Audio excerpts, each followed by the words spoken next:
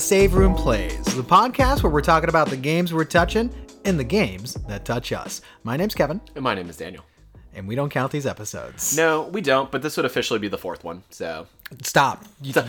Stop it. Now we know too much. I seeded the idea to the audience, and now it'll implant in their brains. Save Room Plays. It happens when you least expect it. It launches here and there. No, it launches on a schedule for the most part. It could be 12 minutes. It could be 3 hours. It could be... Don't tease the audience to think that we could release anything under the... It could be a Circle 8, where it just goes on forever. Where, like, SoundCloud calls us up and goes like, yeah, your account doesn't really cover Infinity podcasts. Can you just stop it? Yeah. Also, it sucks after 2 hours. I don't know why you think you could go past anything beyond that. Yeah, we're not like the Titans who think that they could do a 4-hour Batman versus Superman podcast, so we don't try. You don't think they stuck the landing on that BVS Ultimate Edition 3 hours and 50-minute podcast? I think they hit the main points an hour and in. So that's just kind of what I'm going to say about that one. Great podcast otherwise. But yeah, no, Save Room Plays is kind of like this ephemeral, wild thing that we haven't even tamed. We don't care. We just kind of go with it. I think the Save Room Plays is more of a mindset. It's more of an embodiment. It's more experiential than it is listenable. It's like acid jazz. Yeah, it's like acid jazz. What is that? So you take the core concepts of jazz, which is already kind of out there for most music listeners, a little too wild and improvisational, but you fucking spice it up. You throw some jazz fusion in there or some metal elements. Like I think of, Trioscapes. They have some weird like acid jazz moments where they get into like really like kind of noise rocky shit for breakdowns, and then they come back and like, cool, we're doing saxophone again. Yeah, you like jazz? Here it is. Let's flip it again. Wow. Yeah, so that's us. We're like that. We take all the shit that you like, we toss it in a blender, and we spit it back out at you. That acid jazz. Oh, okay, yeah, I guess so. Can we be like the One-Ups though and play some bossa nova? Ooh. A little bit. I like them a lot. Yeah, I love the One-Ups. You actually got me onto them, and I'm forever thankful for that because they have so many fucking albums. Dude, their cover of DK Country. They do the I think they do the jungle theme, and it's so fucking good. God, that's a good band. They also remind me of, now that we're on the subject of video game music, here we go. That's what the show is. We just did it. Because I didn't know how to like launch off of jazz. Or do anything. Yeah, or do anything with that. I wanted to make fun of you. Which is standard. I just wanted to be like, oh, you're a white guy talking about jazz. So, and, I mean, if you want to get down to it, I studied music in college, and I got a degree in bass studies for jazz. Like, because that's all you can really study if you're a bass player. You can only study jazz? Or classical music. And I'm like, I'll learn classical just to learn it, but I want to learn how to play jazz because that's what gets me hyped. There's no classical Claypool. You guys don't get to do that? No, classical Claypool is like more like Metallica. You know, they just play it safe. Okay, there's no faux Flea. No. You know what? He played bass, right? Flea? Yeah, he plays bass. Okay, but everywhere. So can I ask you a question? Huh. Does it make it easier or better to play shirtless? When you're slapping your bass shirtless? Because like Flea does it all the time. And my dude is like... They all do it shirtless. Like, I don't think any of them ever wear clothes except like fucking tube socks. You ever played shirtless bass? Once, I think. Once at a house show. Okay. That's the right place to play it. That ended with me jumping into the pool after the performance. So it was kind of epic. Really? Yeah. You can hurt yourself doing that. Yeah, well, I took the risk. I was dangerous back then. They called me Danger Dan. Did they call you Danger Dan? Yeah. Wow. Now they just call me 32-bit Dan. You know what's a band that I really, really, really, really, really dig on? And I think they're gone. I don't think they do music anymore. The Mini Bosses. The Mini Bosses is the pinnacle of video game covers. Because there's a lot of covers out there. You know, you got your, what was it, your OC remixes? Mm-hmm. Oh, yeah. OC Remix. Like, that whole forum was my first, like, foray into, like, cool video game music that wasn't traditional like soundtracks. Yeah, I mean that's good shit, but like, you know, hearing actual like rock musicianship behind that shit is so fucking awesome. I'm sorry, we had that already. What are you talking about? We had the Black Mages. The Black Uematsu and the Black Mages. Like they were rocking fucking One Winged Angel and the Fisherman's theme on guitar. The Fisherman's theme shreds. Oh man, I want to hang out with that guy. Yeah. I want to hang out with that guy for a night. I want to drink some sake with him, and I want to fucking like just watch him shred. I do too. He retired, which was kind of a bummer. Really? Yeah, like I think it was last year he stepped away from like officially doing music with Square Enix. I'm sure he's doing his own shit, like with the Black Mages and whatever he like his piano collections that he releases. But like yeah, he's not doing shit for the games for a while. It's such a shame. Yeah, Such a shame. so we can definitely drink some sake with him. Please, Yeah. let's hang out with the dude. Mini Bosses, I love. They have a cover of Mega Man 2 that is about 10 minutes. It's because it's like a medley of each track in the game. Yeah. And it is so hype. Their whole thing is that they have the kind of that big drum sound. What do you call them? Like the booming kind of drum sound. Like drum and bass? Drum and bass. They got this drum and bass going on, Daniel. Then it just sounds so fucking good. And I haven't there's other rocky cover bands like the Entertainment System's a pretty good one. I haven't heard of that. Entertainment System's really good. They do a lot of good Castlevania covers. Bloody Tears. Good I'll do a few shout outs here. I think Corey Johnson, I talk about him all the time. He does like post rock stuff, and he did like a post rock Legend of Zelda album, which was the tits. You can find it, I think, on SoundCloud, Bandcamp, and Spotify. Ooh. Wait, who's the other guy that did that like the Pokemon and Chill album? That's Mikkel. So he does like and Chill album. So he did a Zelda and Chill album, which is so good. Like so many different themes from across like the entire Zelda franchise. So like Dragon Roost Island, there's like a cool Temple of Time beat. There's like the Song of Storms, the Overworld theme, like just all these cool like imaginings, and it's all really, really chill. There's one that actually feels like more islandly, and like you can hear like the upright bass picking, and you can kind of hear like these like kind of cool like drum brushes. It's interesting. So he does that, like all those and chill things. And then the other one that I really, really like, well actually I'm gonna say this instead. I also like when bands aren't necessarily like video game cover bands, but they do it anyway. Like Horse the Band, they do like cool little samplings here and there. Yeah, they were called Nintendo Core back in the day, which is super interesting. What I wish I knew what that device was that makes their music sound like Nintendo, very chiptune, like yeah. I'm gonna look up Horse the Band. I'm sure it's just like a MIDI like keyboard or something like that. Well, we'll see if you're right, okay, Mr. Smart Music Man. Whoa, okay, Mr. Coming in hot. Mr. I am made of the clef notes. Listen, I'm sorry you didn't go to school. I did not go to school. Actually, I am made of like the clef notes. I had like a everything I know. Okay, Jesus. Yeah, that's true. Every question you ever had, you're like, I can Google it. Answer or on YouTube Google. It. Let me see. So they get their distinctive sound by they just smash Nintendos against guitars. They literally just plug their guitars into like an old SNES. Okay. That's kind of cray. That's kind of cray. But yeah, that's how you do it, dude. Cool. That's how you do it. That's pretty awesome. I'm a big fan of fucking video game music. It's kind of my lifeblood. I like it a lot. Did you know that they're from Lake Forest, California? Horse the Band. Wait, no.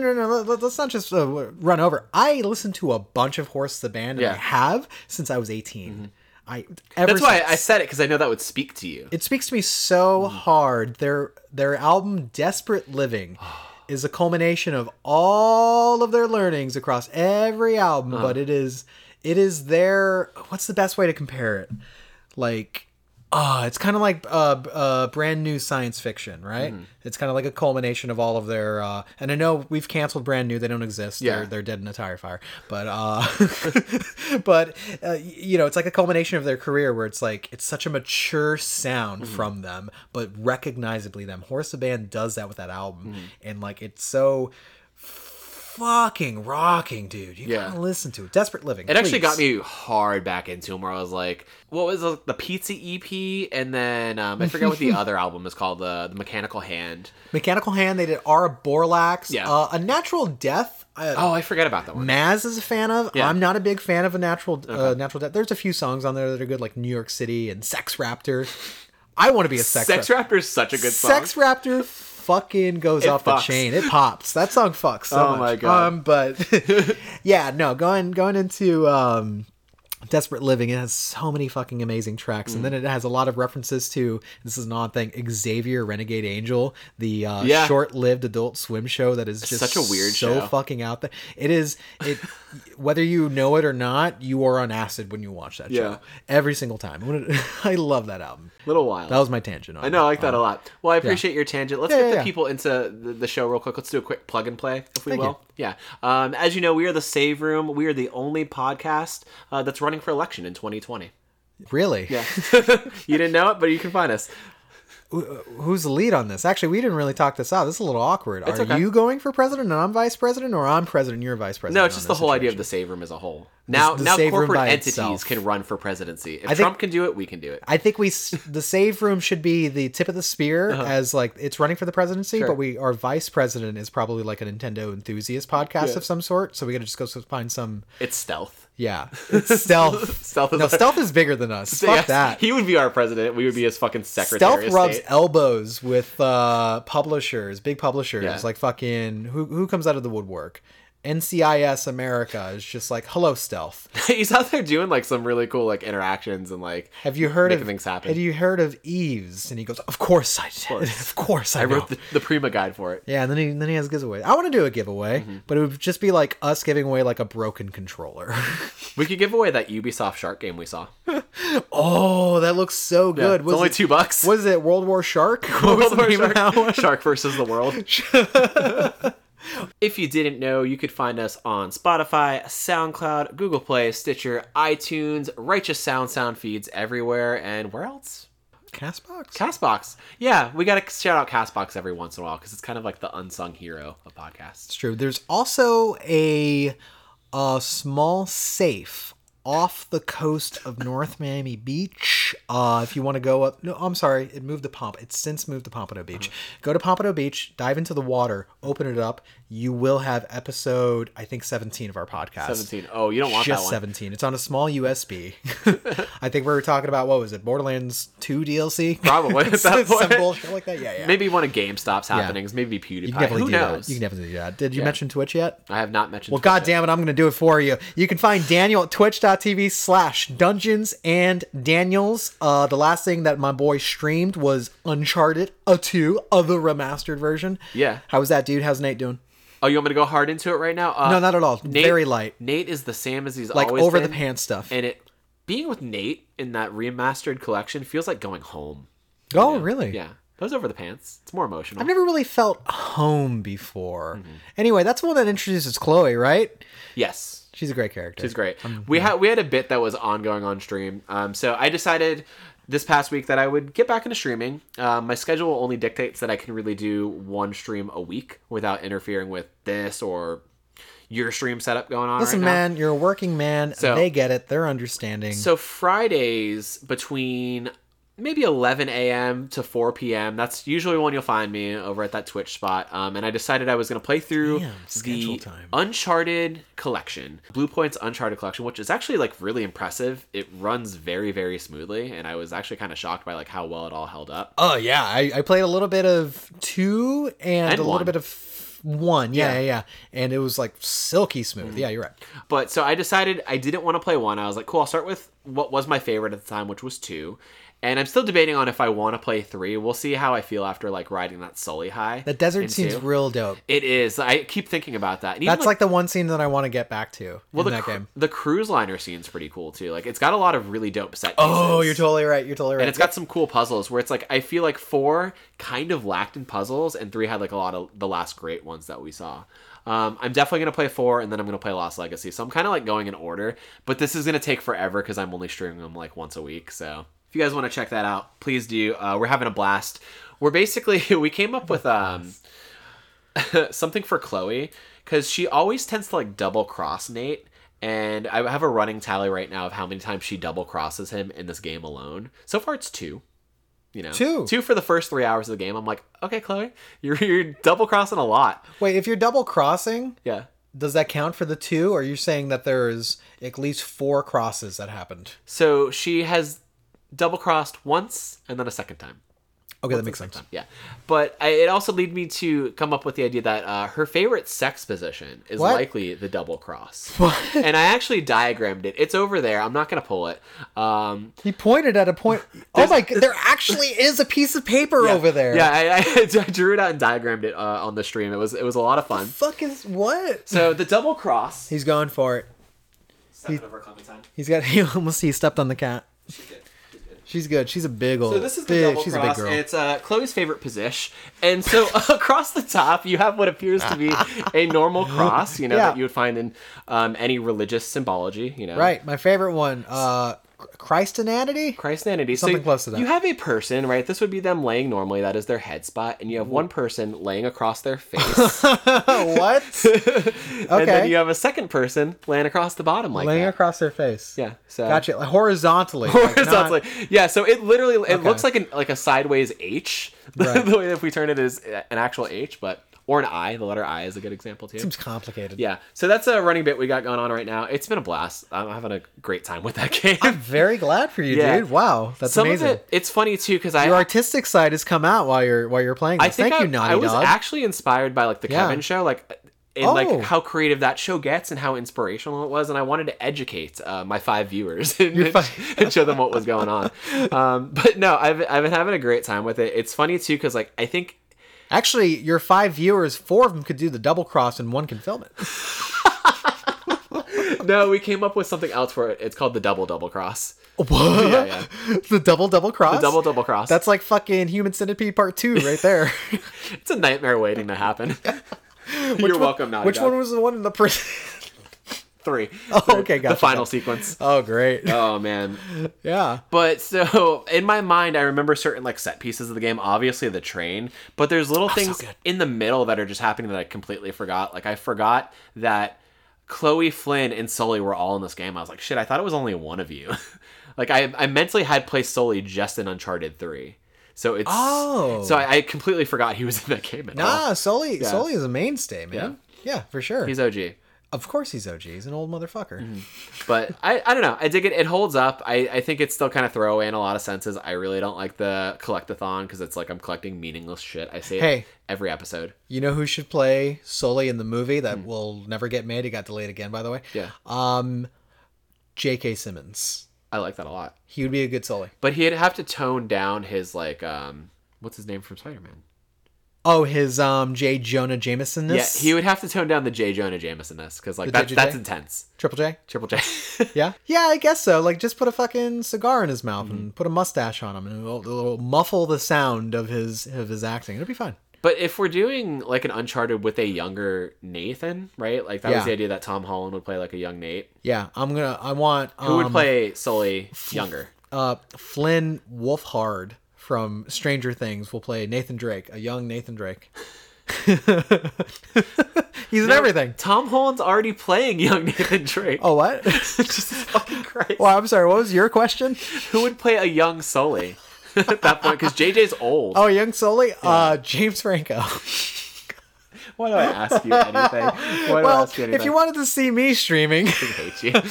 You can catch me on twitch.tv/theredherb. I actually have a slightly adjusted schedule, of which I've made such a great title card. First of all, go to my Twitter account or go to the Save Room. Go to the Save Room, actually. Go to @SaveRoomShow. You will see this very ugly but amazing schedule that I've made. I think he spent more time on that this morning than the actual doc for the show. It took me an hour. You're on and off. I think it's the proudest thing you've done. It was very good. But so my stream schedule is now this. There's actually, and I've also batched them into 3 distinct programs, right? Because in my day-to-day life, I'm a program manager. And if I don't view everything like a program, then I don't know, it just feels like chaos.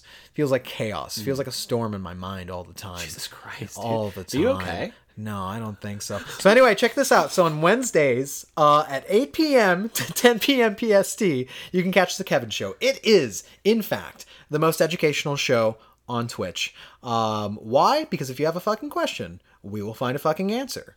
That's kind of the style. That's how it goes. Anything goes. Last time, some guy asked me, hey, I have 206 Tinder matches. Really? Yeah. I can barely get 2. Hear me out on this one. He told me, I have 206 Tinder matches. What do I do? And we actually worked through that problem together. The chat did, and I did. And we ended up looking for good pickup lines online. Apparently, the best thing that you can do is, like, make fun of the girl's name, apparently. Like, if, you know, her name is Nana, I don't know why it would be, but you'd be like, oh, Banana Nana. And they go, oh my God, hi. Yeah. We found all that kind of shit. Okay, I would have went a little differently with that. Yeah, how would you have gone? I would like to see that Nana split. Like a banana split. It's pretty fucking good. Yeah. Well, there's two other things that you could do.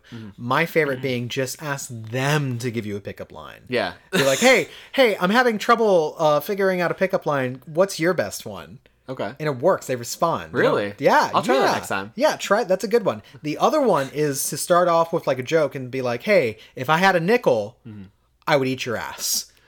Okay, Pretty good yeah. one. Kind of like bait with something normal and then like throw them a fucking curveball. Exactly. Let me ask you, Yeah, sidebar please. before you get into your other two schedule changes on there. The Kevin sure. show, Yeah. it is a wild ride. I participated on the inaugural episode. Yes, you did. The last one, though, was interesting, right? Because you decided to do like hey, let's talk stress. Let's talk life. Yes, our shows actually do sometimes have a, Get a into big like subject. real life shit. And we looked up on on WebMD because it's a show about me exploring the internet, basically. Sorry, kind of funny. That's a trademark violation.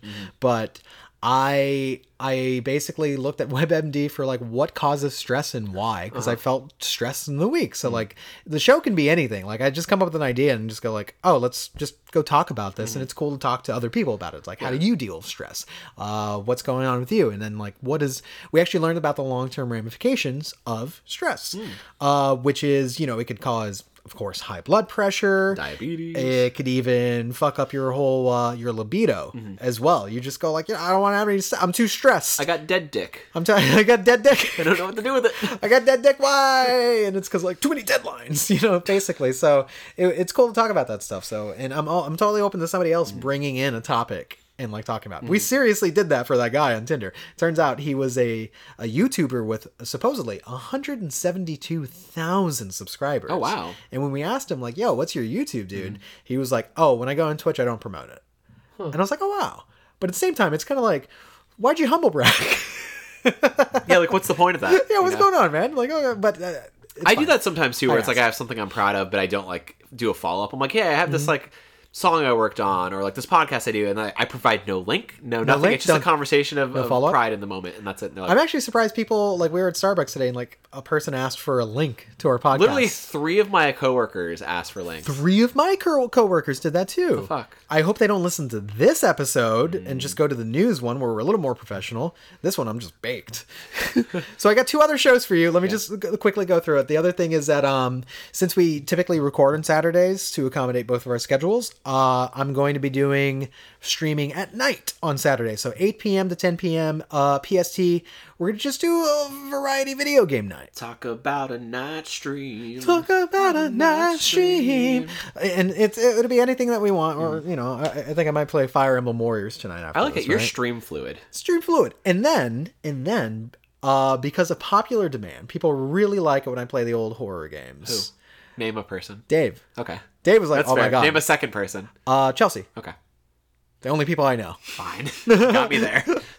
I'm doing Survival Horror Sundays every Sunday at 8 a.m. to 3 p.m. PST. So it's always going to be a morning stream. We're going to play a survival horror game. Yep. 11 Oh, you a.m. said 8 a.m. Did I say 8 a.m.? Yeah. 11 a.m. to 3 p.m.? Yes. Okay. No, I am not waking up at 8 a.m. for video games. Actually, You've done it. I've done it. But it's going to be 11 a.m. to 3 p.m. PST every Sunday. We're going to do Survival Horror Sundays. What it's going to be, who knows? But it'll be fun. Boom, boom, boom, boom. I'm excited for that. I like that Thank you, you are taking pride in these days and really structuring it. And I feel like every time you sit down to stream, it is an exciting prospect for you. And then you come off of it with this cool like stream high. You're like, I did a cool thing today, and I'm going to keep doing the cool things because it's like you're on this like content creator go mode. And I like it. Creative. You feel creative because like during your week, you you're really confined to the role of your job, and it isn't always a creative job where it's like, I think you have pockets where you try and flex that muscle, but you more are able to do it with these creative endeavors, the podcast, your streaming, and everything else. So. Yeah, for sure. Like, not to say that there isn't moments in like my day to day where you have to flex your brain noodle in order to figure out some problems and stuff. But I am super motivated because I love talking video games. I really do. I love talking video games because it's one of those things where I can break through my normal layer of pessimism and just very honestly be like, I like this thing. Mm-hmm. I like it's a shared experience. I like that I can talk to others and stuff like that, about That's games. A really good point. For as long as I've known you, you've been mostly a pessimist. Same to my own credit. They're like, we're negative people. But gaming has been like this one Oriole of light where you can always like hype up something and have something good to say. For fuck sure. Yeah. And if there's something you don't like, you tend to not talk about it. Unless it's Kingdom Hearts. Well, I mean, Kingdom Hearts is a strange but fascinating trash fire. Yeah. At least it keeps me warm. But but no, I love talking about games and like doing the stream things. It's really cool engaging with people and having them just really vibe off of it. And like that's honestly the only reason I really like keep doing it. And I also think to myself, well, I want to get better at it and I want to give like something with a little more effort to it. So that's why I'm like, let me try to keep to a schedule for you guys. Yeah. So you always know like what I'm doing, when I'm going to be doing it, and do little things like, I took a time to make like a little funny schedule image, but like guys can reference like a neon loud banner on a Tremors background. That's my style. That's very you. Yeah. I literally woke up, or actually I was in the shower today and was like, it'd be really cool if I posted a new schedule for people like I did for the first time I changed it. But I would love to have a reaction shot of the characters from Tremors in some form or fashion, and that's the best picture I could find. So please check it out. That's it. So we've got a kind of interesting episode here. Wait a second. Let me make it more interesting. Okay. Tell me more. The peak of intrigue. We're going to talk about backlog season on this episode kind of in full because the year started and last year we had like a lot of games hitting in like January, February, so on, one reason or another that we wanted to play them or talk about them. And this year it's been like nothing major has come out, and I think the next major things are happening in March. So we've been diving into our backlog and doing some like interesting gaming things here and there. So I feel like we're going to spend a lot of time talking about that. But before we dive into it, I want to kind of expose you to something that I saw on the Twitter today that made me laugh, made me chuckle on the toilet as I was expelling my weekly azels. I'm happy for you, buddy. And it's called I think either Brokemon or Brokemon. Brokemon? Brokemon. Brokemon. Brokemon. And apparently it's this thing that's been going on since last year. It's like a know your meme deal. So all right. Yeah, have you heard of this before? Not before you brought it up to me. So Brokemon, a portmanteau of broken and Pokemon, is a participatory. What does that say? Is a participatory meme originating from /VP in which users will reconstruct Pokemon by rearranging their features. What? On August 24th, 2019, an anonymous poster on 4chan, this is how we knew it was trouble, but posted an image of an Anorith separated into many different pieces, writing, quote, oh man, I dropped my Pokemon. My mom is going to freak out. Anon, please help me put him back together. Shown below. And it's literally a picture of an Anorith. Why is there a level of role play? It's like 20 different pieces. It's very participatory. Yeah. It's like the Kevin show. From there, posters in the thread reconstructed the Pokemon into various different creatures. The post would later break bump limit within a day at 410 posts. So I saw just a picture of this where it was like a standard Pokemon broken into like 30 pieces, and then they rearranged it into like all these like very like majestical or like fucking demonic looking things. Like that one, they made it look like this regal monster, and then like a fighter jet, and then something out of like what's his name, the racist one? David Cage. No, not David Cage. The xenophobe. The xenophobe. Oh, hang on. He wrote Lovecraft. He wrote Ender's Game. Oh, different xenophobe. Yeah, they made something that looked straight out of like a Lovecraft novel. I was like, this is kind of wild, and it just reminded me of like the thing I had done in middle school where I I had a Pokedex. It was like a Pokedex book. It was the original 151 Pokemon, and they were just kind of illustrated and posed in a way, and they would show their stats on one page and their picture on the other, and it would break down like, you know, what number they are, what type they are, what they're strong against, weak against, so on and so forth, special quirky traits about them. And from this book, I would draw Pokemon, and I would basically take features from multiple, usually like 4 to 5, maybe like 3 to 4 to 5. That was my limit because I don't want to overdo it, but I would take like, I don't know, maybe like the beak of a Psyduck, and I would put it on the body of an Onix. But that Onix is on the body of a fucking Genghis Khan. What do you mean a Genghis Khan? I'm sorry, a Kangaskhan. Oh, okay. Yeah. So like, I would like, just, what the fuck? I would just mix and match like features and do these wild things, and kids would pay me for them. Like, I would run these drawings for like $1 a pop. Okay, hang on. Thank you for answering the MSRP on that one. Because people need to know. I got a few things for you here. Well, I will say at least it was Pokemon that you're reconstructing and not like taking People magazine and cutting out like, you know, the women in the magazine to make like your perfect woman. Like taking like Julia Stiles and mixing her with like Natalie Portman and all that. Yeah, getting like a Julia Roberts kind of head of hair going on with an Uma Thurman kind of sleek physique, and because that's some murdery shit, dude. That's like next step is like, how do I reconstruct a lover? But at least it was Pokemon, right? Well, I would do the Luca Roca thing of like starting with animals. Luca Roca. Magnata. So I would start with like animals, but like luckily I didn't go that way. I kept it on paper. What do you clarify? I would keep this intrigue on paper. And yeah, it was something I would do. So it's funny that I ran into this stupid fucking meme, and there's like hundreds and hundreds of posts of just like broken Pokemon pieces, like a broken Porygon or a broken fucking Charizard rearranged into something else. Yeah, you showed me some of this. So like they look like basically Guyver. One of them looks like Guyver like from the anime. Mech monster. Like a mech monster. Yeah. Like they duplicate the same pieces and over to make like a fucking Picasso pattern of some sort of biological entity that you would not want to meet in a dark alley in the Galar region. It's like or otherwise both like uniquely creative and fucking disturbing. Like it fascinated me. Like I was laughing and charmed the whole way. I think that disturbing and fascinating are those hand in hand right there. That's the juxta we're going for on the Brokemon. It's like Mary Shelley's Pokemon. A true nightmare in flesh. If we had like more fans, somebody would be able to like Photoshop that together for us. Like have a Brokemon like going through the woods on the cover of like the Barnes and Noble special edition, you know, the classics in literature. That should be one of our t-shirts. My god! Save room TM. Oh yeah, but if you guys don't know this meme, check it out. Yeah, Brokemon. It's so silly. I hurt myself in my own laptop. But let's get into some meat and potatoes here. Let's talk about what we've been playing, brother. What have I been playing? Well, as you mentioned earlier, it's Backlog season, volume 3.52. Volume 2. It's been going long on for journey a while. home. Dear Martha, it has been a long Backlog season and a cold and wet Backlog season. I think of the warmth of new games. And they burn no more. Such as Resident Evil 3, Final Fantasy 7, Cyberpunk 2077. In particular, those two, I could see the flame of their warmth in the distance, and then they got further and further out. Wow.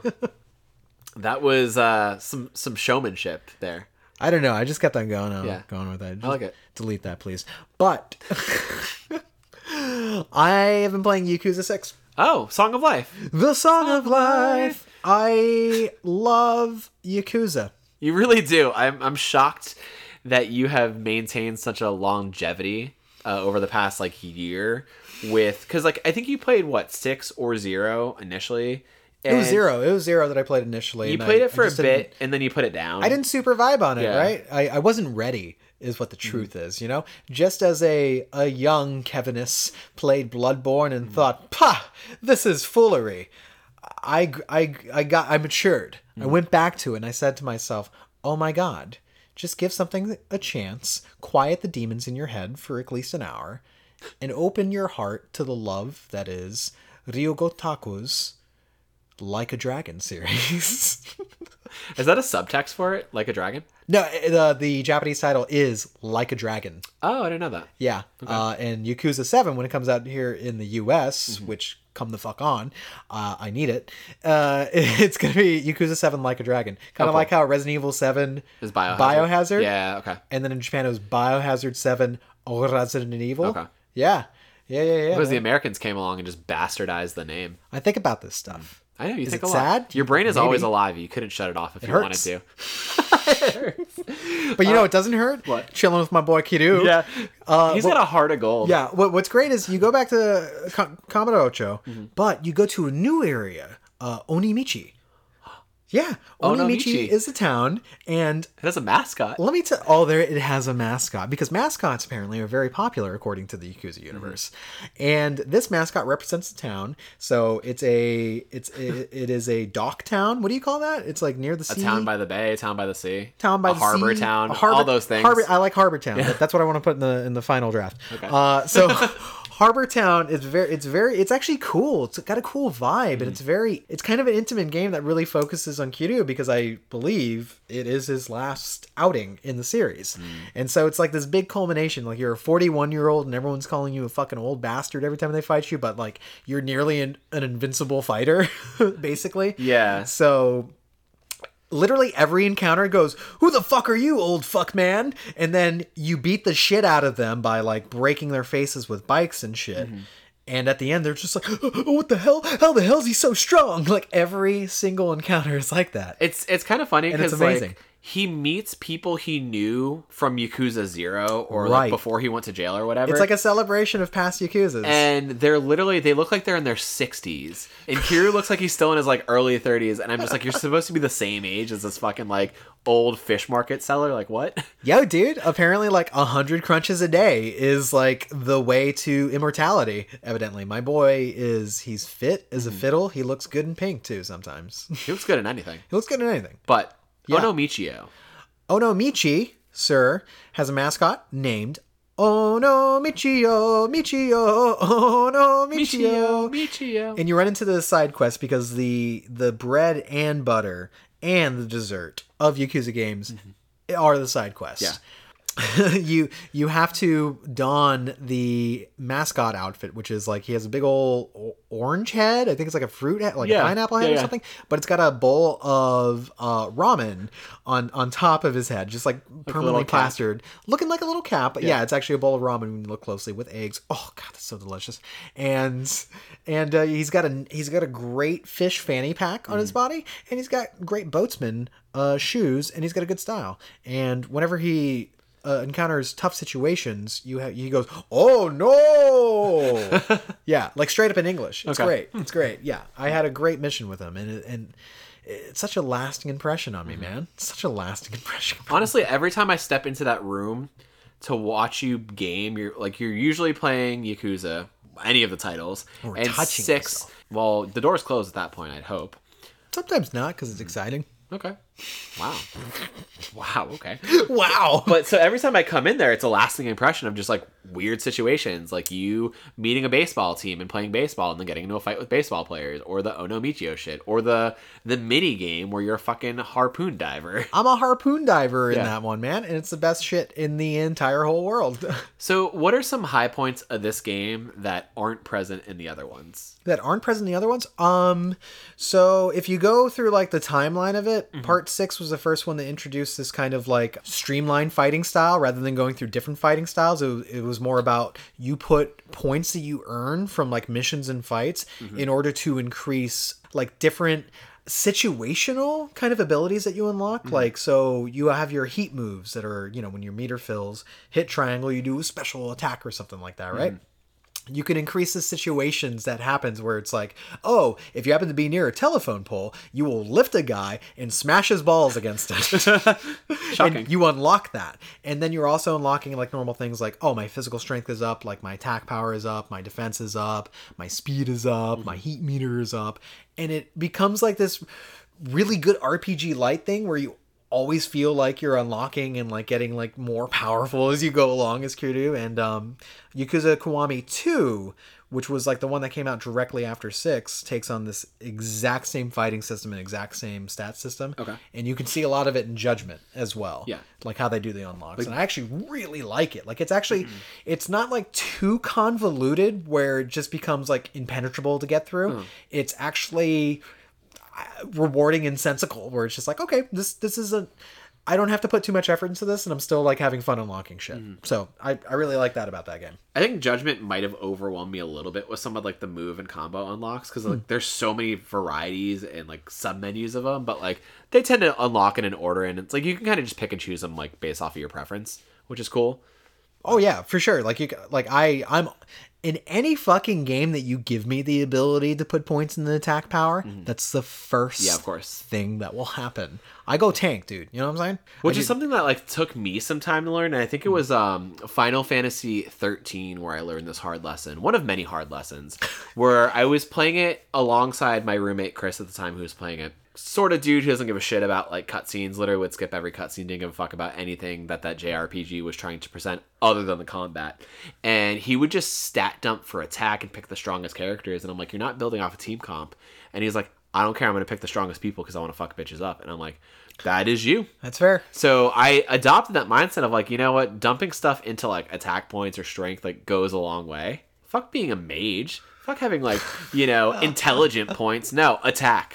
Defense. It's just never been my style to be like a mage class. I'm always a brawler. I'm always a barbarian. I'm always the knight in games. It's just how I am, man. I'm not gonna ask for forgiveness. Another highlight is like the story's really good actually. Like Yakuza does this goofy balance of having over the top moments kind of balanced out by these actually heartfelt interactions and oddly like almost parables that are being dropped on your head. Yeah, it's like a Yakuza-laden Bible with just parables of Kiryu. You know, he's the Jesus of that world. Yeah, like he walks in, like Kiryu for some reason will always make the right choice. Yeah. He comes in, he will judge a situation, and instead of being like, I'm going to get angry, he'll just be like, I'm disappointed in you. And he's always like, he's like that Clint Eastwood, like, I've already hung up my guns kind of guy where... in 6? Yeah, in 6, where it's like, no, well, I mean to say, like, you know, he's one of those guys where if push comes to shove... Like, dudes show up on Clint Eastwood's farmland, threatening his family. He's like, I'm going to take up my guns again. So, like, every situation Kiryu gets into, it's like, just leave. Just walk away, basically, is what he's saying. Okay. And they're like, no, fuck you, old fuck man. And then they attack, and you just destroy their worlds. It always ends that way. Like, almost every situation ends in a fight. Right, but everything's like an emotional heartache and fucking betrayal that happens to Kiryu, who is a trusting and honorable man, and then people fuck him over, basically. Yeah. Which is the saddest shit. But it's such a good game. I want to see it through. I definitely want to see it through. Because I have more to play. I want to borrow Zero again. I want to give it another shot, for sure. Yeah, I have Zero, Kiwami 1, and Kiwami 2. And you got a good sort right there. I'd asked you where to start with it, but then I asked Chelsea, the grand meister of all things Yakuza. And I was like, what, in your honest opinion, what should I start with? And she's like, start with Yakuza 1. Honestly, get an entry of that world, play 1 and 2, and then like 0 was like conceived after the fact. So like go back to that one at the end. And get the idea of like what the world was set up and then what his life was like before he went away to jail. Actually, I think that's a cool order because like you get there's like a progression of like mechanics like going that way. But yeah, so get into it, dude. It is enriching. It is enriching. I love these games. I'm surprised. I think when I first saw them at a passing glance, I kind of, you know, I don't want to say like thought them as throwaway like brawlers or like, you know, arcadey type games, but like that's the thing I would see at a glance where I'm like, oh, that looks like a cool like arcadey game, but like what is special about it? And then to see these enriching experiences and see the characterization and heart and goofiness and charm and action, it's like it's such a cool blend that I just would never expect, but here we are with it. Here we are. So that's why there's fucking 7 of them. Yeah. And a bunch of spin-offs that like haven't officially come. Like they have a weird spin-off where it's in feudal Japan. With like Kiryu's ancestor. That's kind of cool. They haven't done like a US version of that one. I think it's like Yakuza Ishin. Is it more like hack and slashy? You have swords. Yeah, okay. Your cat sneezed. Bless you. Oh, our producer, Clementine. Yeah, I love Yakuza. I save roommates. Hold my feet to the fire. I talked to Chelsea about doing like a Yakuza just like specific episode because Save Room Plays is anything we want it to be. Yeah. And she actually picked up an import version of Yakuza 7 because it's already come out in Japan. And she's been playing that. She loves it. That's the one that switches over to RPG combat. I would just say the studio has my trust with the experiences that they put out there. And like, I mean, I don't prefer turn-based, but like if a game's good, a game is good. You know what I'm saying? So I want to check it out. But I want to have an episode where we talk to her. Yeah. I think she likened it to more of a, like, not necessarily contextual RPG, but something more along the lines of, like, Persona 5. And I'm like, okay. I can get behind that. Like, that's really neat. Fuck yeah. I can get behind that 110%. Yeah. So I'm excited to... I've been asking her, like, in pockets of, like, what she thinks about it, and she likes it for the most part, but I think she's kind of in the minority with it, because for the most part Yakuza fans and traditionalists are kind of like pushing against it, where they're like, no, this isn't Yakuza, and it's like, so fucking what? Like, they literally have done like 9+ games at this point. Let them do something different, you know? I mean, I'm fine with them trying something else, but I will also argue in favor of the fact that the fighting mechanics in Part 6 and Quantum 2 are so good that I would miss them too. So I definitely see both sides, but like at the same time, it's like the Yakuza series has so many entries and has done like kind of the same thing for so long. I think it's one of those things where it's like, it's totally okay that they want to try something new. Sometimes you breed excellence from experimentation, right? Look at Resident Evil 7, for instance. You love that fucking game. I do. Don't come at me with my love for it. No. I love that you love it. Oh, thanks. There's a lot of love in this episode, right? I know that you're really in favor of the first-person perspective, and a lot of people were like fans of the series rebelled against that. They're like, it has to be third-person or it's not Resident Evil. But honestly, if you give it a chance, it's like, oh shit, this is brilliant. So that's why I'm going into Yakuza 7 being like, you know what? I trust their vision for it, and I know that I'm going to get a lot of what I like about the games, regardless if the combat's different, right? Yeah.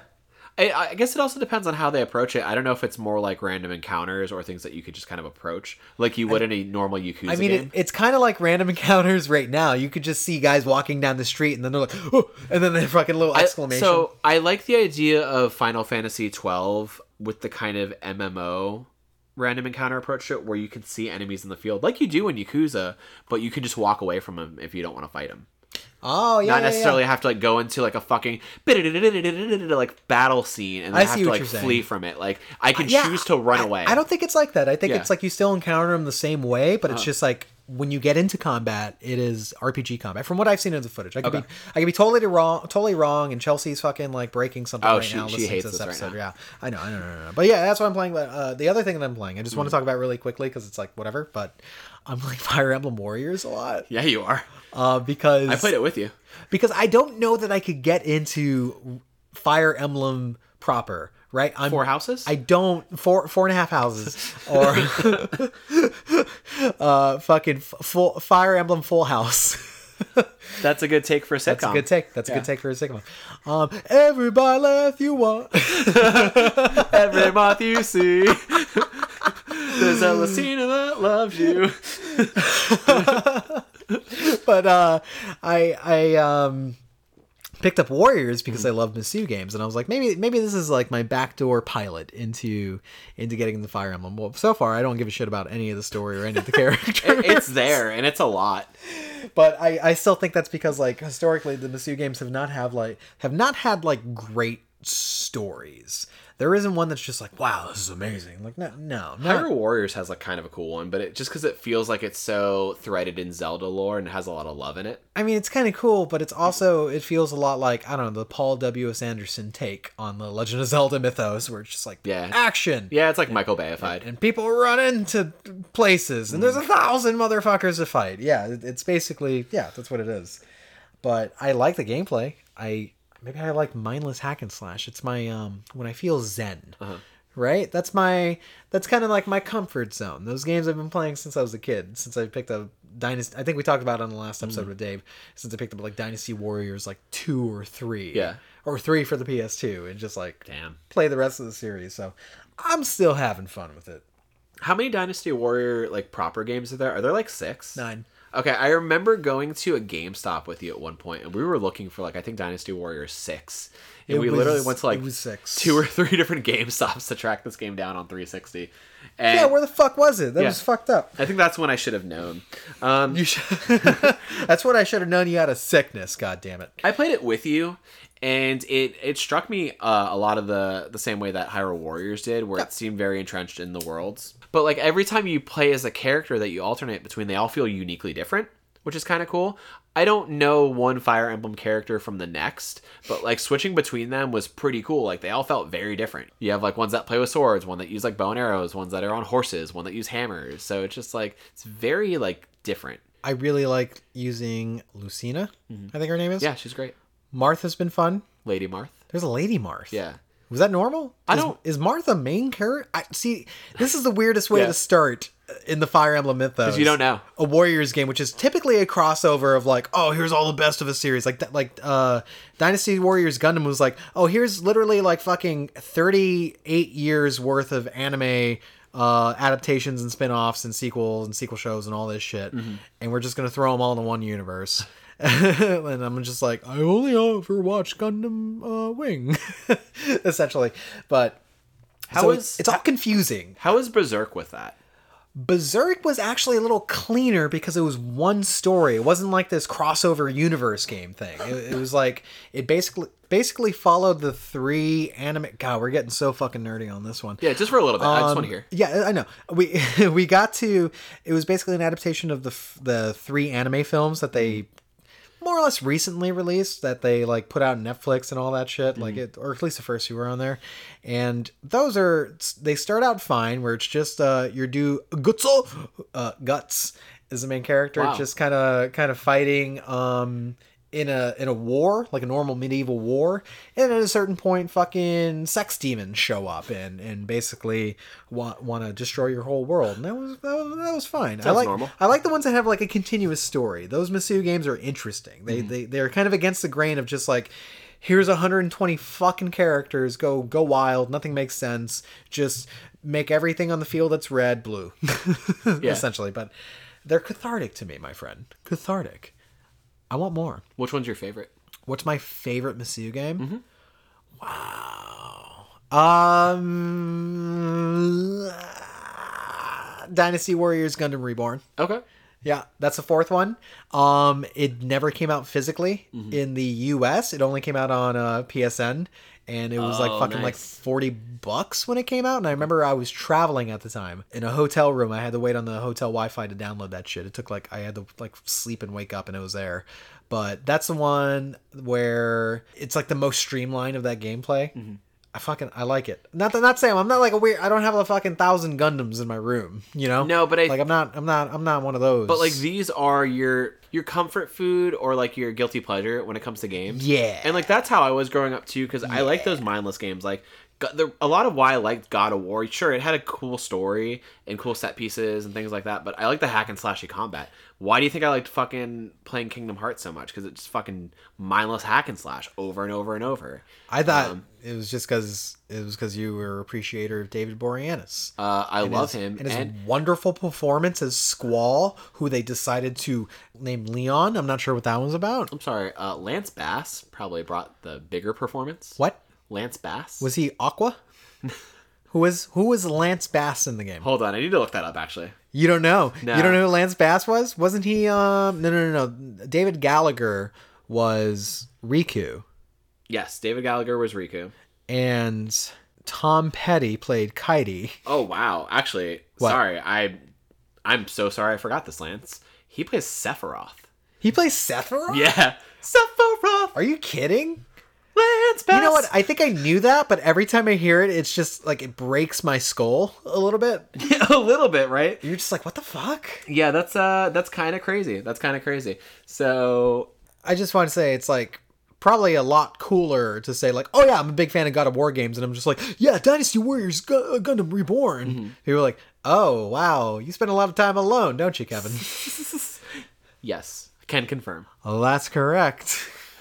One thing before we transition off this one, Sure. I actually like that the one thing that's borrowed from Fire Emblem, other than the weebiness of it, is the permadeath.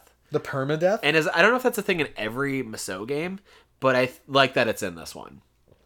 Actually, you're legit losing commanders in battle left and right, and you feel so like weighted by it. Though I have not played the games, the permadeath does come from the Fire Emblem series proper. Yeah, so that concept, actually, I haven't seen the permadeath concept ever in a Dynasty Warriors. Okay, that's what I was asking. Yeah, if you've seen it before. No, I haven't. It's cool. totally based on Fire Emblem. Sweet. Because characters in the main games could like die, like for good, and then you just have to deal with it. I can't live like that. That's stressful. Is it really? Yeah. That's probably why I haven't started Three Houses. Because it seems live... like I need to dedicate my life towards it in a very thoughtful way. I thought about borrowing it from you. No, I will let you if you want to stream it tonight on the Red Herb. You're welcome to. I also kind of want to just play Mortal Kombat. I was having fun with that earlier. Yeah. Oh yeah, you got the well, it's a bit like the last thing you've been playing, right? Yeah. So just you got real the quickly, $15 DLC season pass. Let me talk to you through the Kevin reasoning, right? Sure. I just got paid recently, and I have a problem. So it makes me feel good to buy video game related things. Well, also, whenever there's a sale, we've said you will buy a thing. Yeah, basically. I actually almost bought One Piece 3, Pirate Warriors. I've never once heard you talk about One Piece in your life. Dave kept on going on about it. He's like, it's really fun. He's like, I've never seen the anime and it's good. And I'm just like, oh, it's only $11.99. What the fuck?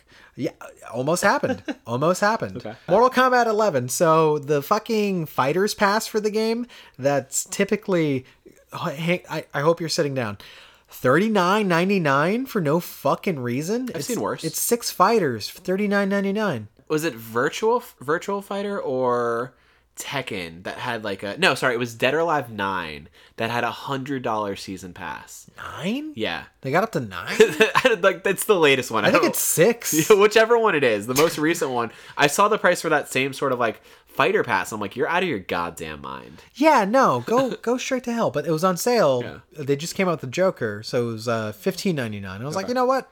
It's never gonna be this low. And also, I've neglected the shit out of MK11, even though I think it's like a decent game. I just didn't like its unlock system for like skins and shit. But it seems to have gotten better. Like I haven't played it in so long that there's like updates making it. It seems like I'm unlocking shit more often. Yeah, it came out in April, right? Yeah. April of 2019. Wow, it's been like 8 or 9 months. It's been forever. Holy shit, time moves fast in games. So I got the whole pass. It's Sindel from MK3. It is Shang Tsung. It's Nightwolf from MK3 as well. And then there's characters that aren't from Mortal Kombat, like Terminator, but Old Man Terminator from the latest movie, Dark Fate. Oh, that's cool. Which old ass Arnold. Dark Fate's rentable, by the way, these days. We should watch it. We should watch this. There we go. And then there's also Joker. Mm-hmm. And the reason I picked up Joker, like literally the thing that like triggered the want in my brain, is that I saw they have an alternate costume for him where it is the Batman Who Laughs, which is a part of the Dark Knight's metal arc that Scott Schneider just did, that just wrapped up. And it's like this alternate version of Batman who is basically if the Joker became an evil Batman. And he's like wearing this fucking crazy, it looks like the Saw mask, you know, that the chick had in the first movie over his head. And interesting. Shit. And I was just like, I need to get that. You mentioned it to me and I was like, I don't know what you're talking about. Yeah. And Joker plays so great. I like seeing a rated R Joker. Like his fatalities are disgusting. It's a little mixture of him doing like a Dark Knight reference where he cuts the person's cheeks open. Yeah, like, and then you get a first person view of him like just bashing you with a cane, which is how Jason Todd died. It's fucking crazy. All these references are amazing. Yeah, dude. Oh my god. Huh. Well, of course. I kind of want to play it now. Fuck. NetherRealm would know DC like that, deep cuts like that, because they did Injustice 1 and 2. It's true. Justice 2 was pretty awesome, actually. It's awesome. They both were very good. Justice 2 is $14.99 in PSN right now. And is I it really? Bought it. I don't own it anymore. It has all of the Ninja Turtles. Oh. We should get it. Yo, I really want to get that. Do you want to play that tonight? You want to stream with me? You can stream with me and we'll play fucking Injustice 2, dog. Even if you play Mortal Kombat 11, that makes more sense. I'll play like a little bit of that with you. If you wanted to play some of the story shit, like I'd come in for like a little bit and do some multi. Because you know how I am with fighter games. Yeah. Like I get my ass kicked and I get like bored of it real fast because I'm like, okay, whatever. Oh, yeah. I'm not good at fighting games unless I can spend the time like mastering it on my own terms. No, I feel that, dude. That's fine. No, it gets frustrating. Like, I'm not the best fighting game guy. I'm good at beating people that aren't good at fighting games. But otherwise, like, I don't do that high level play. No, man. I got stupid fingers. Yeah, you can never play online. No, never. It's like embarrassing. It's just like, oh, they got me. There was a trophy, I think, for Mortal Kombat 9 where you had to win, I think, 10 consecutive games online. And I'm like, no fucking way. People could do it. You could do that over time. Even if you lose 100 times. Yeah. You could get there. You could do it. I mean, the way I piecemealed it in my brain, and this is a life hack for trophies, I was like, well, you and I could do it together. You get some life hacks for Yeah. for this stream? I This is win an 10 in a educational row, stream too. and then you win 10 in a row, and then we both pop it. Right. Yeah. Nice. We did do a shared trophy where like we got online with each other. I remember it was just like jump 100 times in the same match or some bullshit. We're just like, yeah, just keep on jumping. Just keep on jumping. Because we were very dedicated to like platinuming the hell out of We got Mortal so Kombat 9. close. Yeah. You got closer than I did. I think you got like 1 or 2 more than I did. It's the greatest shame of my life. They should remaster that one. They should. Actually, all the classic costumes are in part 11. We should play that shit tonight. Okay. Swear to God, we have enough beer. We'll make this happen. I mean, I'm already 2-in. Boom, boom, boom, boom, boom, boom. Boom, boom. So I've been having fun with that, actually. Yeah. And I'm impressed. Very cool. Yeah. Daniel, what you been playing, dog? Ooh, yeah, I've been playing some games. Ooh, tell me. Again, because it's that weird backlog season, right? Like, I was literally chilling the other day, and I took the Monday and Tuesday off after Dave had left, and I had time to myself on Monday, and I was looking at the stack here, and I was looking at Nier Automata, because that's a game that He's referring to a stack of games. I looked at Devil May Cry. On a TV stand. I looked at Devil May Cry and a few other things, and I was like... Be specific? DMC Devil May Cry. I don't want to shame the Capcom captain. Thank you, sir. Yeah, and I looked at a bunch of other games, but then I had a few digital games on my external hard drive, and I was like, I got Neo on there, and I really decided that I wanted to like try Neo again, because it was one of those games where at launch, I think it was February 2017 or maybe March 2017. I don't remember at this point, but I was working at GameStop, and I was able to like rent a copy for like a few days and try it out and get as far as I could with it before I had to return it. And then I think Horizon came out at that point, so I was like, all right, let me play Horizon instead. So I got so far in it originally, and I had a blast with it then, but at this point, I think I got it. It was the summer of E3 where Neo 2 was announced, and it went on sale, like the whole complete edition. It was like $23. And I was like, fuck, let me get that. I don't know. I think I bought it at the same time. Yeah, because I was like, buy this game, and you're like, I don't know that I like Neo like that, and you bought it, and you were still kind of lukewarm. Because I tried whatever the beta or the demo that came out before the game, and I was just like, yeah, you know what? It was the poise system that scared me. But actually, if you get into the game, the poise system ain't so bad. I actually had that same thought. So like going back to a lot of the things that I thought initially bogged me down, I don't fucking care about now. Like the idea of obsessing over like, you know, my high guard, my mid, or my low, and the attacks that correspond with that. It's actually really seamless and very well mapped, and I don't feel super burdened by it. Also, like, I didn't realize that I could play with such a wide sweep of weapons either.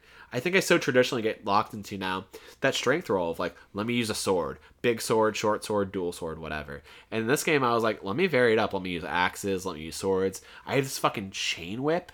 I don't remember the name of it, but I really like it. I'm super fast in combat. I'm getting in there, doing fucking quick chain combos. I saw. Backing out. I walked in when you were getting with that. You're like, you slap him in the face with like the end of the chain whip like 3 times before you like back out. Yeah, exactly. That was and cool. It doesn't consume a lot of stamina like some of the heavier weapons do. So and like it has other like the axe. I remember there being like a 2-handed axe. Yeah, and you could probably get like 3 good swipes in before you're fucking drained, and you leave yourself open to attacks at that point because like you can't evade until your stamina bar recharges. Yeah.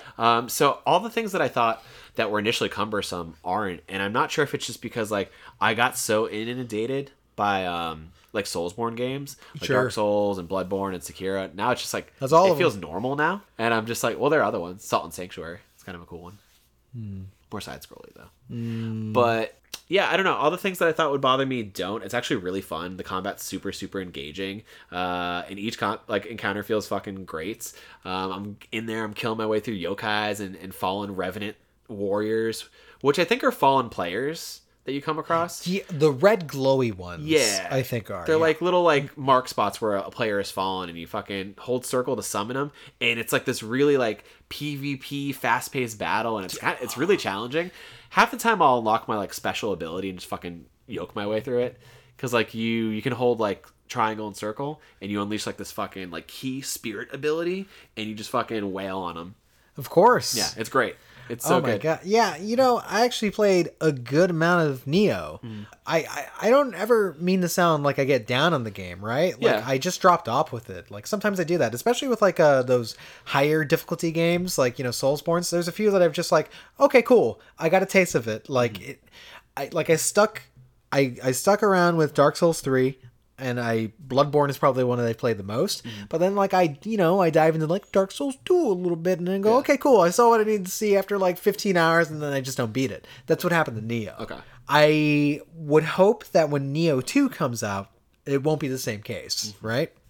Especially after beating Sekiro, which was probably the most frustrating out of those games for me, but not in a bad way, but also frustration is bad, so it's like, who am I? See the Kevin show about stress. Thank you. That game just hurts. You actually have a collection for it, so you can see my past broadcasts. It won't go away. Go ahead. Dive in there. I mean, it's one of those ones where it is punishing in the same way, and it's even worse so because, like, Sekiro, Bloodborne, those games, you have checkpoints that feel more frequent. Neo, there's like 2 shrines per area that you can save between. If you die, you got to make a fucking trek back. Do those same encounters or choose to run right by them, and that gets harder, I think. Like, the lack of save points and things you can kind of, like, teleport between, make traversing the world more of a grind. Sure. But, I don't know. I feel like I get better at it with each fall. The bosses are harder than I remember. Like, I'm literally at the same exact point that I was the first time I played it. I'm fighting. Don't you hate that? I'm fighting the. Isn't that such a weird feeling in a game when you pick it up again, where it's just like, I've seen all of this. It used to happen to me a lot with older games, like, what's the one? Super Ghouls and Ghosts, or like old Mario games where, like, I had a skill level and I would get to a certain point in them, and then I hit a wall when I was a kid, and then every time I came back to it, I still couldn't fucking do it. Fuck. Sonic the Hedgehog 2 is like that these days, where it's like, I think I've beaten that game probably only 3 times, which is like the least amount of times I've beaten any Sonic game, and getting to that final fucking stage with Robotnik is so hard for some reason in that game. Like, it's the hardest, like, encounter with him. But, so Neo, like, I'm on the second boss fight. It's like this vampire queen in this cave, and she just does, like, she's very agile. She does, like, this paralysis attack on you that, like, drains your stamina, and she does these dive attacks that just, like, take out your whole health. So I've literally had to do the thing where it's like, fuck, I need to grind and, like, kill yokai and just fucking grind for, like, attack points or, like, defense or health just to kind of feel more equipped. Because I have the best weapons I can have, but, and at this point, I guess it's just learning it, and it's taken me back to, like, the Sekiro days of, like, having to actually master a fight, Fuck. But yeah, it's frustrating. Okay. It's frustrating still, but I love it. For sure. I think, honestly, I got bucked off of the game because I got to a super frustrating part that was actually pretty late in the game. And, like, I hate when that happens. You got pretty far in that? I got really far in Neo, dude. Oh, shit. I streamed it a bunch, too. I guess so. Huh? Yeah. That's actually how I met Red Mod, who listens to the show. So that was pretty neat. But when's Neo? Didn't they push Neo 2 this year, or is it coming out like March? I'm gonna look it up right now. Google. When does the Neo 2 release? Neo 2's initial release date is March 13th, 2020. Oh yes, that's what I thought. That's before Doom. Ooh. Get in there, sweet. We talk about how, like, not a lot of games are coming out, but, like, Neo 2 is one of the ones that I'm gonna get early, and I'm super stoked about. I'm gonna buy it. I'm gonna buy it. It had a really high, like, player base during the beta phase. Yeah, for sure. It was like 700,000 players played the Neo 2 beta, and I heard nothing but good things about it. Like, I don't even know 700,000 people. I can't even name 700,000 things. So that's crazy. That's a lot of people. Red Mod played it, and for the most part, she had glowing things to say about it. Yeah, it's a great game. I hope it tunes up way more. And now you're not playing as a white colonialist, so that's cool too. It's true. Yeah, that is a pretty weird. Honestly, the story is really weird. Well, it's full of, like, weird, like, things that just are misappropriating and then, like, over the top, like, characters and antagonists, but it's still got a charm to it. Like, who made it again? Team Ninja. Team Ninja, really? Yeah. God damn. But, like, there's still, like, a lot of great parts about it. Like, it's got a lot of, like, Japanese lore and charm to it. Like, finding the Kadoma spirits, they're so cute, and it's, like, such a charm to find them, like, hidden around the world. The little frog boys. That give you, like, little bonuses to, like, what you get off of enemy drops. So it's dope. It's a good ass game. I'm excited to go into that more. I also got the Dark Souls 3 DLC. Did you really? I haven't touched it. That was the other thing that I was thinking of playing. So what is it, the Ring City? And I forget the other one. The iceness. Yeah, Ice Ice baby. Ice Souls. Ice Souls. But yeah, so that was another one that I was thinking of getting in, which I'll probably do after Neo. The other thing that I'm playing on and off now, Yeah. since I officially beat it the other day, is River City Girls. Oh shit, you beat it? Yeah. I didn't know. I got stuck on the same boss for probably 5 or 6 days. Adobo, I think he's a character from like Double Dragon or something. He's kind of like a luchador type guy. Works in a construction yard. But he was so hard. Like he's the 4th boss I got stuck on. Him Really? for That days. erect, huh? Yeah. Oh god. But when Dave came out, he had not played it, which surprised me because Dave's played like fucking everything. And I was like, hey, let's play some River City Girls. There's a co-op. He is like the Mothman for video games. Like, literally, where a video game strikes, so too the Mothman. Like I feel like him and Chelsea are all the same with that, but he's more into PC stuff, so he hits weirder stuff. Yeah, that's true. That's true. Like he's got a wider girth. Yeah. I wish I could expand my mind like that, but you know what? I just like AAA games. I just want to play Call of Duty all the time. Yeah. Nothing but. You're fucking AAA cuck. Give me Black Ops. Give me Black Give me Ops. Black Ops 6. Give me Black Ops. I want to see another guy at a convention with the Black Ops hat. The Black Ops. Black Ops 5. How did they do 5, dude? How did they do 5? Just a V, dog. Just an orange V. Oh, that'd be pretty hot. Yeah. That'd be pretty hot. Bring back Reznov. Oh, Reznov. Yeah. Bring back all the staples. Fucking Mason, man. The numbers, Give me the numbers. Give me the numbers. Bring that back. Bring back the numbers. Yeah. That's what it's I about, want them dude. to do a Black Ops reboot in the way that they did Modern Warfare. Yeah. Like, that'd be cool. Like, kind of like obviously, Keep the fun. you've already done the Cold War thing, but do something modern with spies and weird seediness. Modern Warfare is honestly too bleak. Yeah, it is. And like that's what it's trying to strive for, but it's ridiculous. Like, let me tell you about a scene that I haven't really talked about on the show. In the middle of the game, you play as like 2 kids at a certain point. It's like when you meet the characters, they're like adults, but you have like a kind of a flashback sequence with them where like basically their parents get fucking slaughtered in front of you, and you have to like sneak around the house as a child, and your assailant is walking around with a gun, and you have to fucking like basically stab him with like a kitchen knife or something like a few times, and it takes like a bunch of times to get him. Like it goes from like, oh, sneak up on him, stab him, he freaks out, and then you go hide underneath the bed again, and then you go out and do it again, and it's like it's this long drawn out sequence, and I'm like, okay, This is weird for a Call of Duty. I'm like, yeah, it's like, weird for a Call of Duty, Like, right? is this fucking Resident Evil? What's going on? It's weird for a video game. Okay. Like, that's what I put. Like, I don't know. I don't mind being uncomfortable sometimes with, like, subject matter, especially in a game. But, I don't know. Too much. That's all. Okay.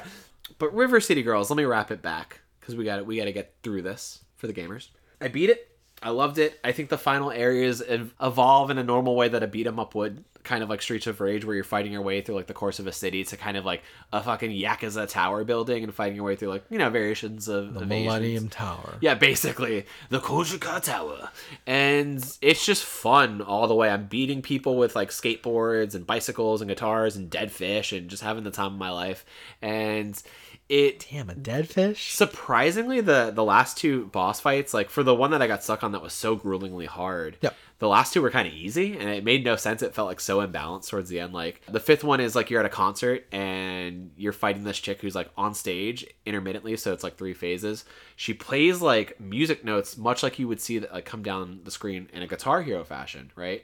But you have to like jump over them in certain patterns, and you have to survive for like 30 seconds between phases, and then she comes back into the battlefield and you fight her. It's really like really in depth, which I was kind of like surprised by. It's not your typical like beat 'em up boss fight. So very creative, very creative. I'm still playing it because like afterwards, like you can either roll into a new game plus, or you can just kind of like keep roaming the world and get all the collectibles and get the hidden boss. Because if you destroy all the statues of the prime CEO of the world, the prime Yakuza boss, you get to fight him. What? So I'm trying to find those. Yeah. Oh, shit. Yeah. How many are there? 25, 26. That's a lot. I only have, I think, 5 more to go, so it's not too bad.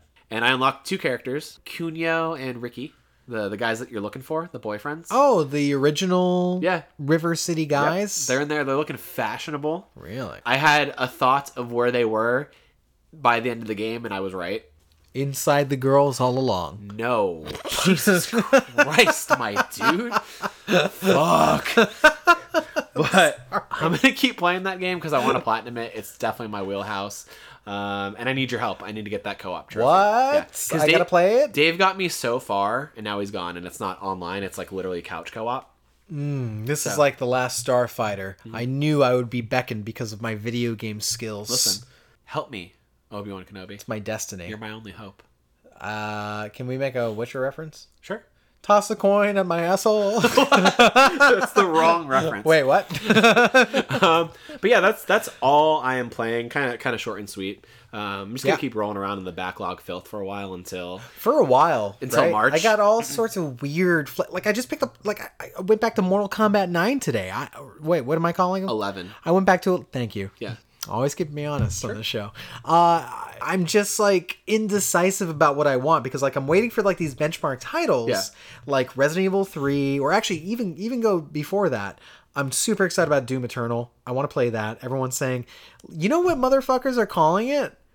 If you gave Evil Dead 2 the budget of the Avengers. Holy shit! I never thought I would live to see long a enough like that. to see what the fuck? That's like, awesome. Are you trying to like make me rip my jorts? People like, goddamn. in the game sphere are legitimately calling it like a game of the year contender. Yo, like it's reviewing and previewing at a very high level, which I'm is into awesome. it, right? But also, I want to get into debt with Tom Nooks. Are you actually really interested in that? Maybe, dude. Yeah. So we did a transition here. It's like a morbid curiosity. Let's talk a little bit about our most anticipated for 2020 real quick. We got like 10 minutes. I did a good segue there. I don't know why that was pretty great. Well, I want to bridge the listeners. They're not dumb. Save roommates are smart. You educate them every week at the Kevin Show. Every week. But it's not a cult like Jared Leto has. Oh, jeez. We actually, like, on the last Kevin Show, we research his cult, and it's fucking weird, dude. What do they call themselves? I forget, actually, but I know that fans of 30 Seconds to Mars are 30 STMs. I hate that. Jesus Christ. Tell me about Tom Nook. So it's an entire island of 30 STMs. What I'm trying to say is that Tom Nook is like the Jared Leto of the Animal Crossing universe. It's all a cult, man. And like the game in New Horizons, you're literally like on an island, like a tropical island, right? Kind of like Lost or Survivor. So I wouldn't be surprised to see long-haired Jesus-looking Jared Leto like walk out wearing one of his white robes and just being like, "Hi, welcome to my island. Do you need some bells? Do you need some bells? Yes. Bugs. I'm surprisingly excited for Animal Crossing now, you know. Really? Maybe it's the hype of the new console and dock that is just so cute and so desirable. But I don't know, the game, I'm just kind of like, I want to lose myself in it for a little bit.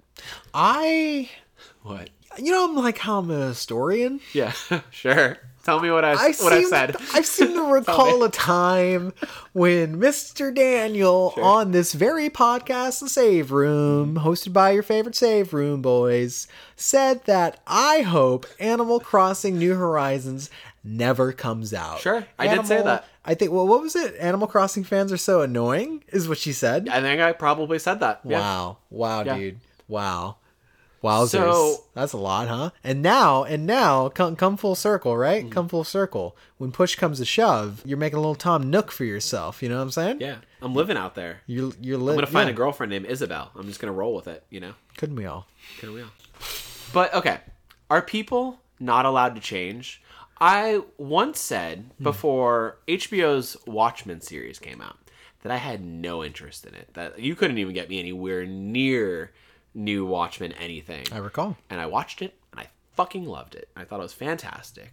Maybe it's time for me to get into the Animal Crossing zeitgeist in full and learn the way of the animals, you know? You're opening your heart. I am.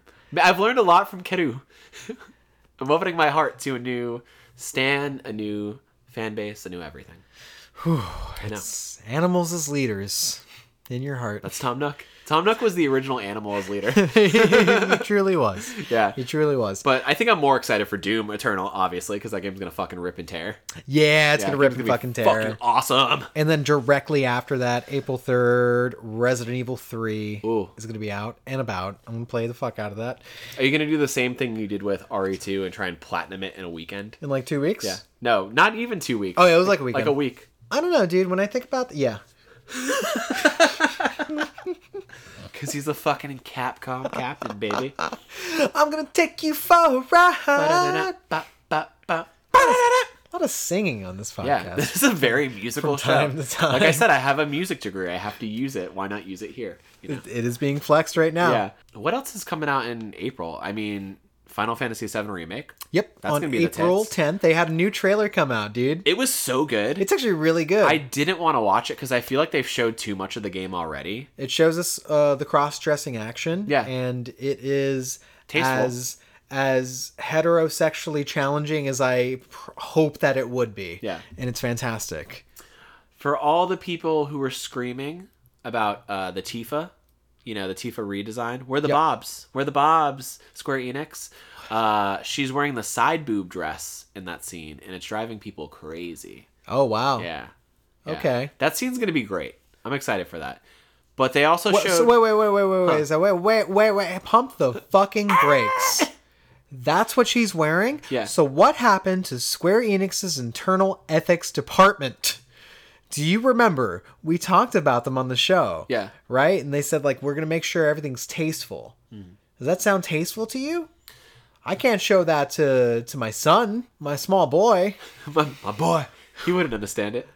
That trailer looks so hype. The cutscenes look awesome. They showed more of the combat and some of the summons as well. And, I was And like, then the song. What the was that song? song was so good. I forget. To be Like, was honest. that in the original at all? Because that shit was so dope. I think it was kind of reimagined. Like the original theme was there. Right. I don't know if it was. It wasn't One Winged Angel. But it never had lyrics over it before. I don't think so. No, Yeah. it wasn't One Wing Angel. I forget the No. name of it. Yeah. You're wrong. Let us know. God damn, I'm excited for it. Mm. Even if it like cuts off at a point in the story where it's like, oh shit, this is definitely not done. Like, it seems like there's a lot of like fulfilling shit there. I think I'm to have seeing fun with. them painting a picture of what could be a full arc. Right. Like you could tell a full arc, especially with the amount that Sephiroth is in there, and they're showing Zack and all this like.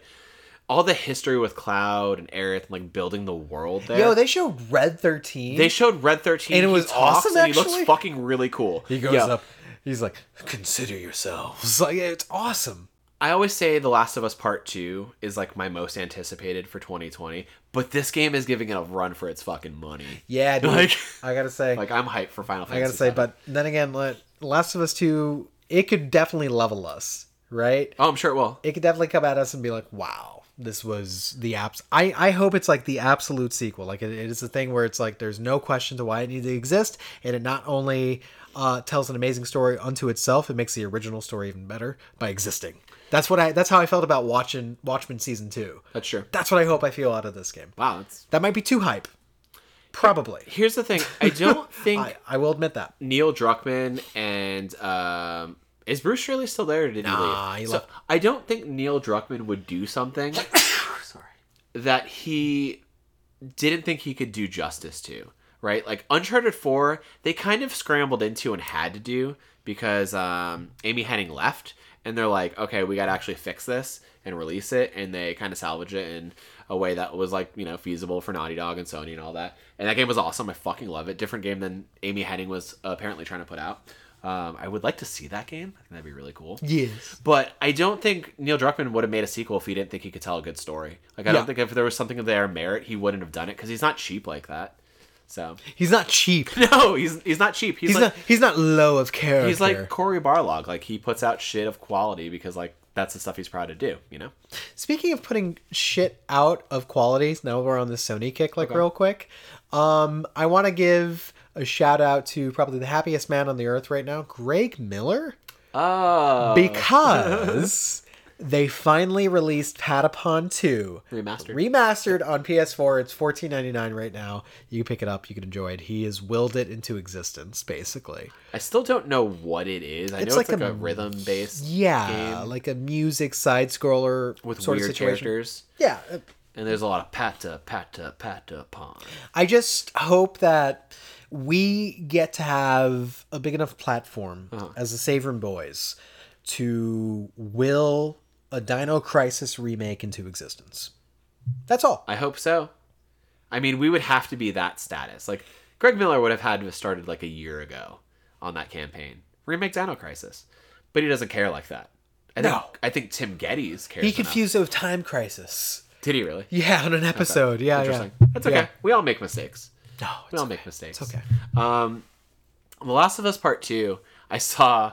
God, I hate people on the internet sometimes. Why? Where this dude was looking could you? at the redesign for Ellie, you know.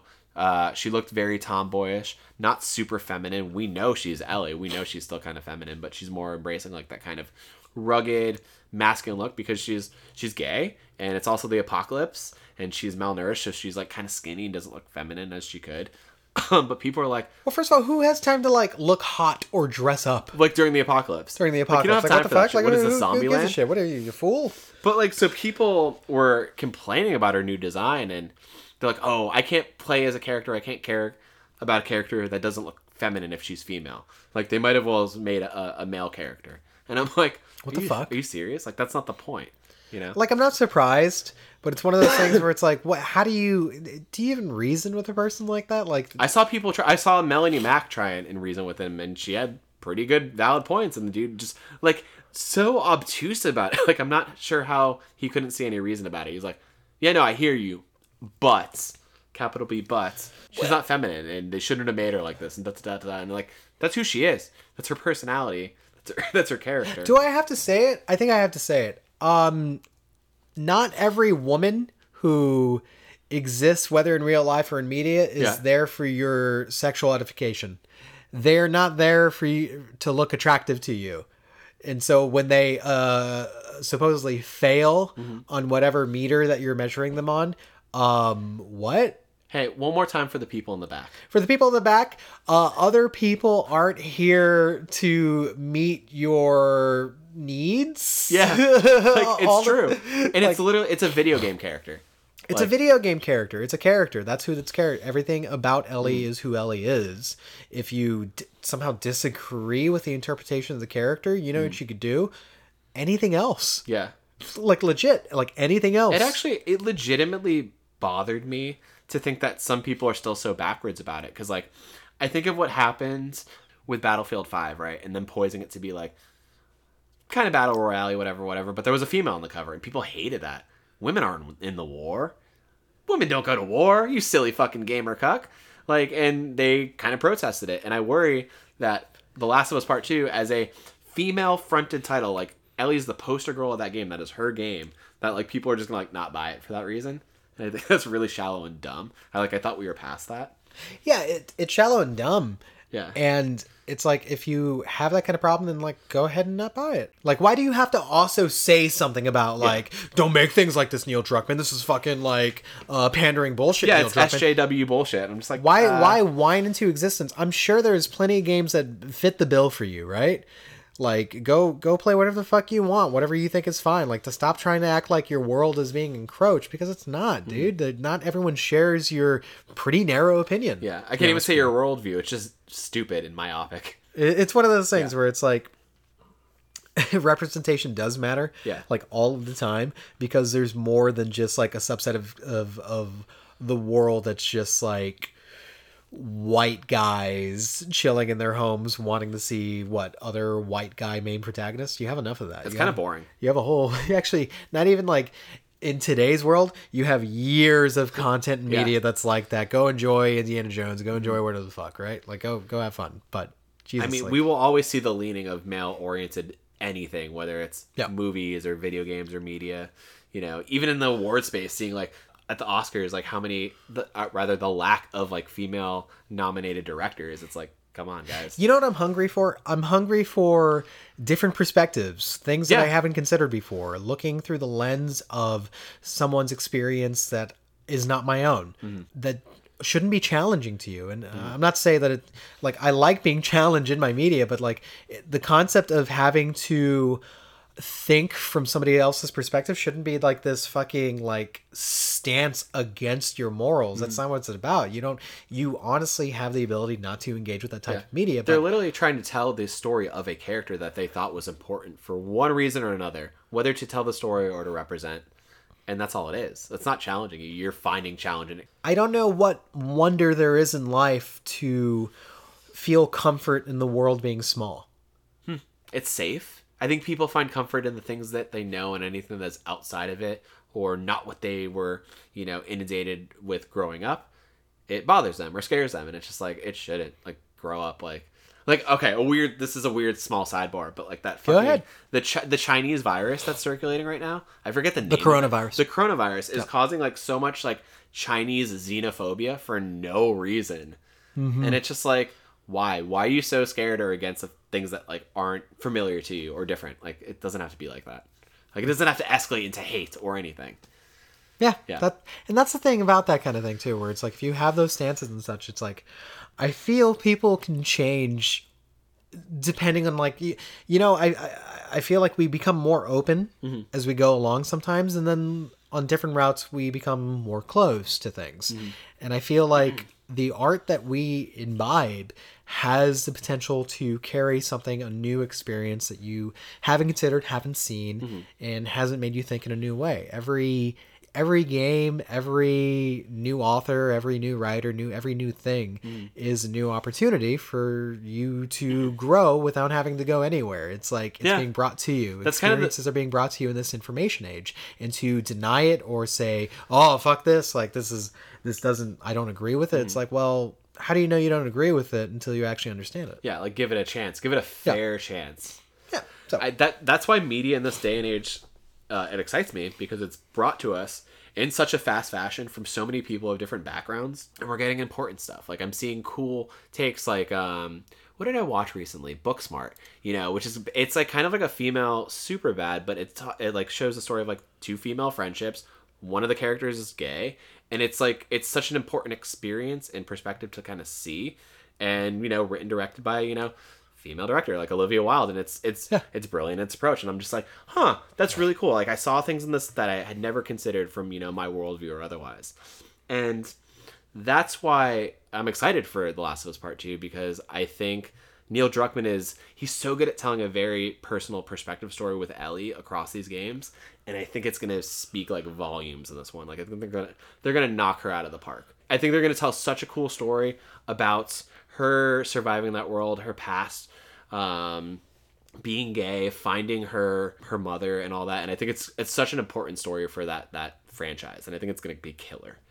I think it's really interesting to see such a large game, such a AAA game, tackle some of those subject matter, and also strike a tone that feels like there's just this there's a weight to its storytelling. It makes you consider where you're at, and makes you consider whether you agree. That's what I loved about the first one. It's you empathize with the character of Joel, even if you disagree with his action, especially toward the third act of it. Which I often do disagree with him. I don't like Joel through and through. He's very nuanced as a protagonist. But you get him, and you get the opportunity to get him, and then it's also this fucking big budgeted Sony pushed game, It's interesting. That has all this marketing budget to it, and yet it's oh wow, this is the kind of storytelling that you would never have seen in the PS2 era, PS1 era, stuff like that. To see the medium grow and be able to, because there's different voices coming into it, we shouldn't deny that. This is it grows everything. I like where video games are going, because it is such a blending of all my favorite mediums, literature, movies, video games, art, music, all in one, and it's this perfect melting pot. And Naughty Dog does it best. And I think about my most anticipated for this year, and how could that not be? I know it's going to be nothing short of A+ quality work. IGN 10 out of 10, a masterpiece. Is it 10-point scale, 20-point scale, 10 points, 7.5 scale? We're doing it the new IGN. We're doing 10 point. It's really hard to tell, right? Let me get my my calculus out. Yeah, but real quick, I'm trying to think of what else I'm excited for. I'm excited for whatever Bluepoint has down the line. Whatever that remake is. They're unannounced remakes. They're working on 2, and I'm stoked for whatever it could be, because I like all their remakes they've done so far. First Patapon remake. That's what it is. I have no idea what it could be. I mean, yeah, kind of exciting, right? Hopefully it's exciting. I would be surprised if it's something like, like a Resistance or something along those lines. I feel like it would be maybe Metal Gear Solid, maybe Siphon Filter. I definitely don't think Metal Gear Solid. Maybe something like that. I definitely don't think Metal Gear Solid. We'll see. If it is, like, oh my god. That'd be hype, right? Like, it just seems so unlikely. But yeah, I feel that.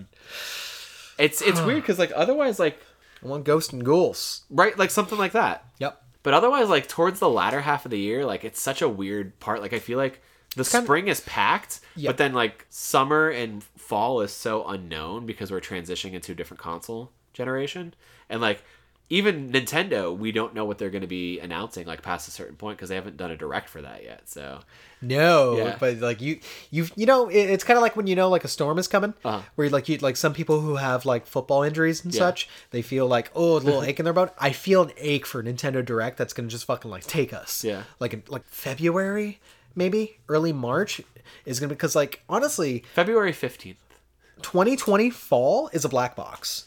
Like we don't quite know what's happening. We just have rumors and kind of like rough ideas of projects that we've heard of before. But it's like, the only thing that I can say that we don't have announced that's probably a for sure is Assassin's Creed Ragnarok. And then from there on, I don't know. I have no idea. I like the idea of that game a lot, actually. I haven't played an Assassin's Creed in full in a minute. Let it live.